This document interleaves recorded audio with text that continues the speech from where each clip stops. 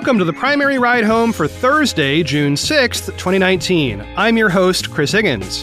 Today, the DNC refuses a climate change debate, O'Rourke calls for term limits in Congress and the Supreme Court, a look at Booker's plan for affordable housing, and Gillibrand wants to legalize marijuana nationwide. Here's what you missed today from the campaign trail.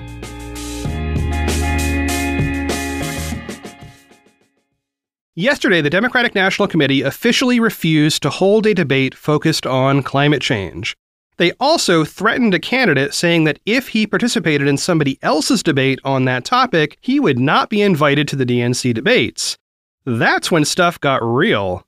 Okay, so let me set the stage. As we have discussed before on this show, there are tons of candidates in this field calling for one single-issue debate on the issue of climate change. In all, the DNC plans to hold 12 total debates, and they are not counting those two-night debates as two things. That's one debate across 2 nights. So we're going to have a dozen debates across more than a dozen calendar days. So candidates, as well as voters, have been saying, hey, we'd like one of those to be about climate change. Back on May 22nd, I reported on a group called U.S. Youth Climate Strike, which is urging candidates to back such a debate. On that day, I emailed them to ask which candidates had specifically requested such a debate, and they got back to me right away. And the list has grown since then. Here is the current list as best I can tell. Bennett, Castro, Gillibrand, Gravel, Inslee, Klobuchar, Ryan, Sanders, Warren, and Yang. That's 10 candidates that I know of, anyway. Okay, so Wednesday afternoon, Washington Governor Jay Inslee posted a Twitter thread. I'm going to read the first 4 tweets from that thread here. Quote, "Today my team received a call from the Democratic National Committee letting us know that they will not host a climate debate. Further, they explained that if we participated in anyone else's climate debate, we will not be invited to future debates. This is deeply disappointing. The DNC is silencing the voices of Democratic activists, many of our progressive partner organizations, and nearly half of the Democratic presidential field, who want to debate the existential crisis of our time. Democratic voters say that climate change is their top issue. The Democratic National Committee must listen to the grassroots of the party." End quote. Later in the day, Senator Elizabeth Warren agreed. She retweeted Inslee, adding, quote, "Governor Inslee is exactly right. Climate change is the biggest challenge we face. Every candidate running for president should have a serious set of policies to address it and should be eager to defend those proposals in a debate." End quote. Okay, so then Tom Perez, who is currently chair of the DNC, took to Twitter to explain his position. He wrote, in part, quote, "I know and agree that climate change is an existential threat. I saw it firsthand today when I visited Hurricane Michael survivors in Florida. I have personally told media partners seeking to host a 2020 primary debate how important it is for climate change to be debated during each and every debate. Frankly, it is my opinion that it is an issue that should have been more prominent during the 2016 cycle. The DNC will not be holding entire debates on a single issue area. We want to make sure voters have the ability to hear from candidates on all the issues." End quote. And I give Perez credit for what he says. I mean, he's saying, yeah, let's include this issue in every debate. That is a reasonable position. And he's also admitting that the DNC didn't get it done last time. Okay, well, people make mistakes, and it's important to learn from them. A variety of people on Twitter took exception to Inslee's language in his tweets, saying that the DNC was not silencing him, they just weren't having a debate on what he wanted. And there is some merit to that argument. The DNC is not going around saying, you may not speak. What they're doing is more nuanced. So look, it's one thing to say, hey, we don't do single-issue debates, that's just not our thing. Okay, I mean, that is not historically true, given that on November 14th, 2015, the DNC hosted a single-issue debate on foreign policy with a focus on terrorism. But still, I can see how reasonable people can disagree on the concept of whether a single-issue debate is a good idea. Also, if Perez says we'll include it in every debate, that's not nothing. The problem comes when the DNC also told Inslee, and by extension all the candidates, that if they participate in somebody else's debate, they would be disinvited from the DNC debates. That does seem to cross a line. That's the party, that's my party, saying the DNC debates are the only ones you are allowed to attend. And if you participate in speech with other organizations, we're done with you. Now that is what so many people find unacceptable. I want to be super clear. It is certainly the DNC's right to have a policy like this. They are not the government, and thus they are allowed to have rules restricting speech or blocking people from their platform. The point here is not an issue of freedom of speech in the constitutional sense. It's a matter of policy within the Democratic Party. And the debate is whether this policy is reasonable. So the condemnations came in rather swiftly. Al Gore chimed in saying, quote, "It's a mistake for the DNC to refuse to hold a climate debate on the most critical issue of this election. Why wouldn't the party listen to its voters and give a platform to Democratic candidates' ideas on the number one issue to contrast with this president's denial?" End quote. Similar statements came from the Sierra Club, Next Gen America, U.S. Youth Climate Strike, the Sunrise Movement, the Women's March, and on and on. The hashtag climate debate actually began trending on Twitter last night. And then Inslee went on CNN to speak with Erin Burnett about the issue. Listen in. What do you say to the DNC? Extremely disappointing. Look, the grassroots of our party are demanding that we pay attention to this existential threat. This is an issue upon which life depends itself and the continued civilization that we now enjoy.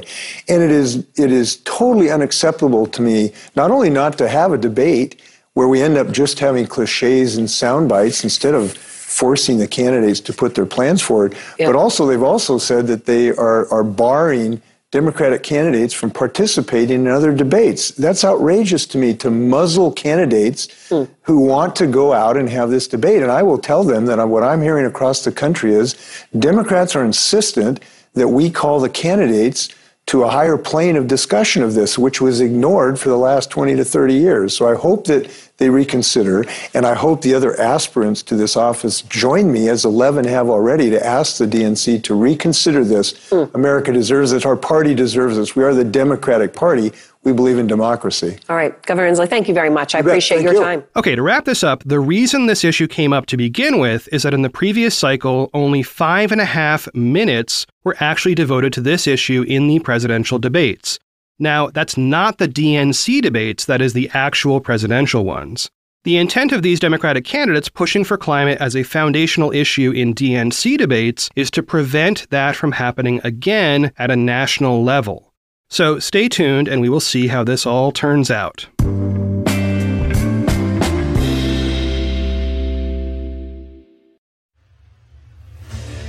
What makes a life a good one? Is it the adventure you have? Or the friends you find along the way? Maybe it's pursuing your passion while striving to protect, defend, and save what you believe in every single day. So what makes a life a good one? In the Coast Guard, we think it's all of the above and more. But you'll have to find out for yourself. Visit gocoastguard.com to learn more. Okay, picture this. It's Friday afternoon when a thought hits you. I can spend another weekend doing the same old whatever, or I can hop into my all-new Hyundai Santa Fe and hit the road.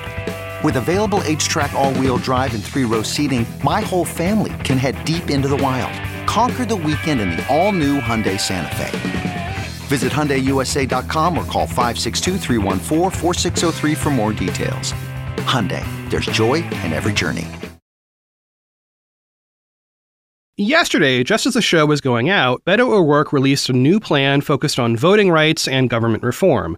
I promised you late in yesterday's show that I would cover that today, so here we are. I'm going to read his 3-point summary up top to give you the overview. Quote, 1. Increase participation in our democracy by growing the ranks of eligible registered voters and limiting permanent incumbency to inspire a new generation of Americans to run for office. 2. Remove barriers within our democracy by making it easier for everyone to make their voices heard.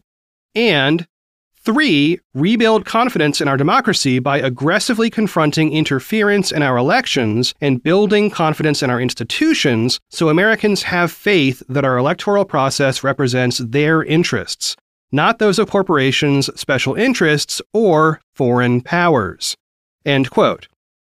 So, on to some specifics. The biggest headline came from O'Rourke's call for term limits for both Congress and the Supreme Court. He wants House representatives limited to 6 terms, which adds up to 12 years, and senators limited to 2 terms, which also adds up to 12 years. For Supreme Court justices, he wants an 18-year term limit, after which the judge would still be allowed to serve on the Federal Court of Appeals. But that's not all. There's a bunch of other stuff in this policy. For one thing, O'Rourke calls for an expansion of early voting nationwide, for a 2-week period including weekends before national elections. He also calls for Election Day itself to become a national holiday. And he calls for automatic and same-day voter registration, including pre-registration for young people who are approaching the voting age. He also wants to expand vote-by-mail systems.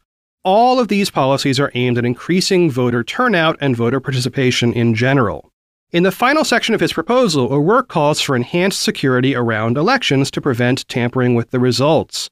Part of this includes things like paper ballots and automatic audits on electronic voting systems. Another part is doing away with gerrymandering. Yet another is reversing the current administration's attempt to add a citizenship question to the census. And yet another has to do with banning Political Action Committee donations to campaigns. Now, there's a lot in here, and there's even more to it. There's a link in the show notes to dig in. As always with policy, I ask about the cost and how the candidate would pay for it. There is no mention of the costs associated with this policy, nor any mention of how those costs would be paid.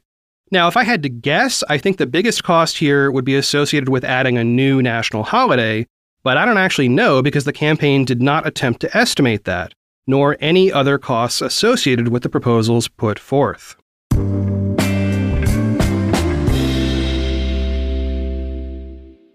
And that's not all for big policy coming from yesterday. Senator Cory Booker released a plan to make housing more affordable for all Americans and especially for renters. The plan is based in large part on legislation that Booker introduced last year, which remains stalled in the Senate. A New York Times article said the plan would, quote, provide a tax credit for renters to ensure they would not spend more than 30% of their income on rent, a sweeping new entitlement program that his campaign estimated would reach 57 million Americans, including 17 million children, end quote.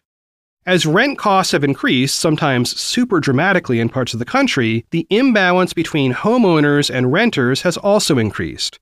Homeowners still get mortgage interest deductions on their tax bills, but renters do not.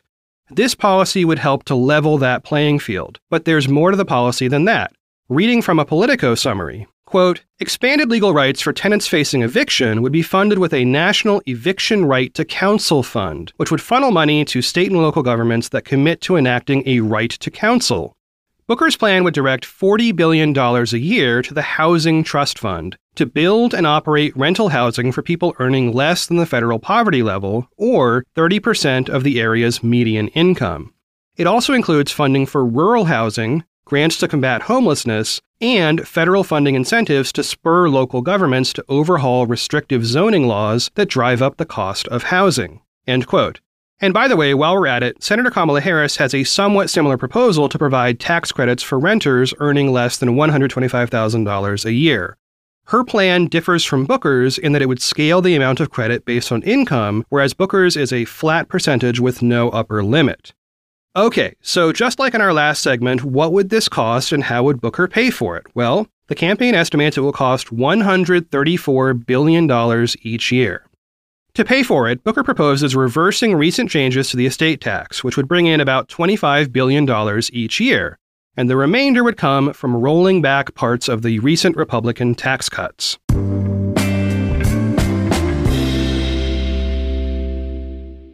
And last up today, Senator Kirsten Gillibrand released a detailed proposal to legalize marijuana nationwide. Here are 2 paragraphs from early on in her proposal. Quote, the unfair enforcement of our current marijuana laws is a continuation of the institutional racism that has defined our criminal justice system for decades. This vestige of the war on drugs has irreparably harmed too many lives and communities, predominantly Black and brown ones. Black Americans are more likely to be arrested for non-violent marijuana offenses than white Americans, even though use rates are roughly the same across races. And we're talking about entire lives, families, and communities being derailed. felony convictions make it much harder to get and keep jobs, access financial loans, exercise the right to vote, travel abroad, and receive social and housing benefits." End quote. Gillibrand goes on to discuss the potential medical benefits of marijuana as an alternative to opioids, and also talks about legalized marijuana as an area for economic benefit, both through legal business activity and through pharmaceutical research. The plan is relatively straightforward. The headline points are that she would deschedule marijuana as a controlled substance, she would expunge all nonviolent marijuana convictions, she would invest in research and require health insurance plans to cover medical marijuana, she would legalize and tax recreational marijuana nationwide, and she would make it easier to run a marijuana-related business by allowing for, using things like banks, which currently is a serious problem even in states where recreational use is legal. So what would this cost and how would Gillibrand pay for it? That is unclear. Gillibrand does suggest imposing an excise tax on marijuana at the federal level and using that funding, whatever it is, to handle the costs of some other parts of the plan. But at the same time, she doesn't cite a figure for how much R&D funding she is asking for, nor any details about that tax. So I'd love to see some more math here. Frankly, I'm also really curious what it costs to expunge a felony record. Even if it's just a rough estimate, I just don't know what that entails, and I would like to because so many candidates have talked about it. For more on the plan, check the second-to-last link in the show notes. And incidentally, almost every candidate in this field supports some form of marijuana legalization at the national level. The Gillibrand plan is just the latest and perhaps the most detailed one that I have yet seen. Well, that is it for one more episode of The Primary Ride Home. I have been your host, Chris Higgins. You can always find me on Twitter @ChrisHiggins. Okay, in a very human moment, yesterday Cory Booker put out a call on Twitter asking for folks to help find his staffer's lost dog. The dog's name is Gumbo. Gumbo is a pit boxer mix and was last seen in southwest Atlanta. Booker posted video and a good photo of Gumbo on Twitter, and that was immediately retweeted by Julian Castro, Kirsten Gillibrand, Kamala Harris, and a bunch of others. So, for those of y'all in Atlanta and thereabouts, check the last link in the show notes and let's see if we can get this dog home. As always, thanks for listening, and I will talk to y'all tomorrow.